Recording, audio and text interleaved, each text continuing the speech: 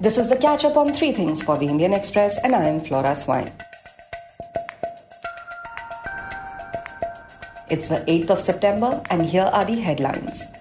Addressing the media a day before the commencement of the G20 summit, Amitabh Kant, the G20 Sherpa, said that India's presidency and New Delhi leaders' declaration would serve as a voice of the global south and developing nations in the years to come. Kant remarked, quote, "When India took over the G20 presidency in Bali, we were in the midst of a scenario of slowing growth and productivity worldwide. PM Modi said India's presidency should be inclusive, decisive, ambitious and action-oriented. We have lived up to his vision." Unquote.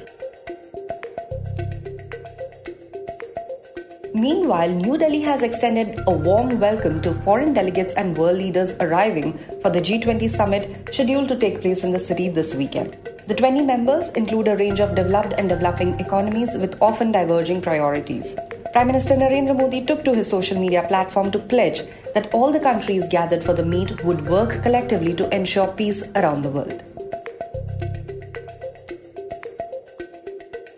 In an exclusive interview to the Indian Express ahead of the G20 summit, former Prime Minister Manmohan Singh said that he was more optimistic about India's future than worried. But that optimism is contingent on India being a harmonious society.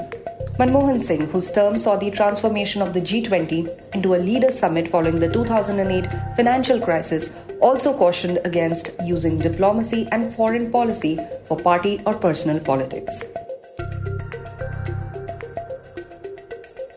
Vote counting for 7 by-elections across 6 states took place today. The Bharatiya Janata Party secured victory in the Dhanpur and Boxanagar assembly seats in Tripura and retained the Bageshwar assembly seat in Uttarakhand. However, the Saffron Party faced a setback in Uttar Pradesh's Ghosi assembly.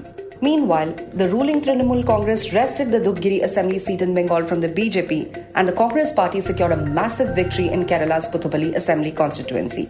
This set of by-polls was viewed as a first contest between the BJP-led NDA alliance and the opposition bloc India ahead of the assembly polls in 5 states later this year.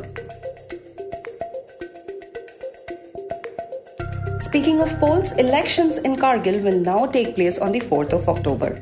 This decision comes after the Supreme Court restored the National Conference's party symbol for the upcoming election and set aside the Union Territory Administration's previous election notification as NC candidates had been unable to file nominations. The nomination paper filing duration for the 26 seats in the Hill Council is from the 9th to the 16th of September. Poll results will be declared on the 8th of October. This was the catch-up on 3 things by the Indian Express.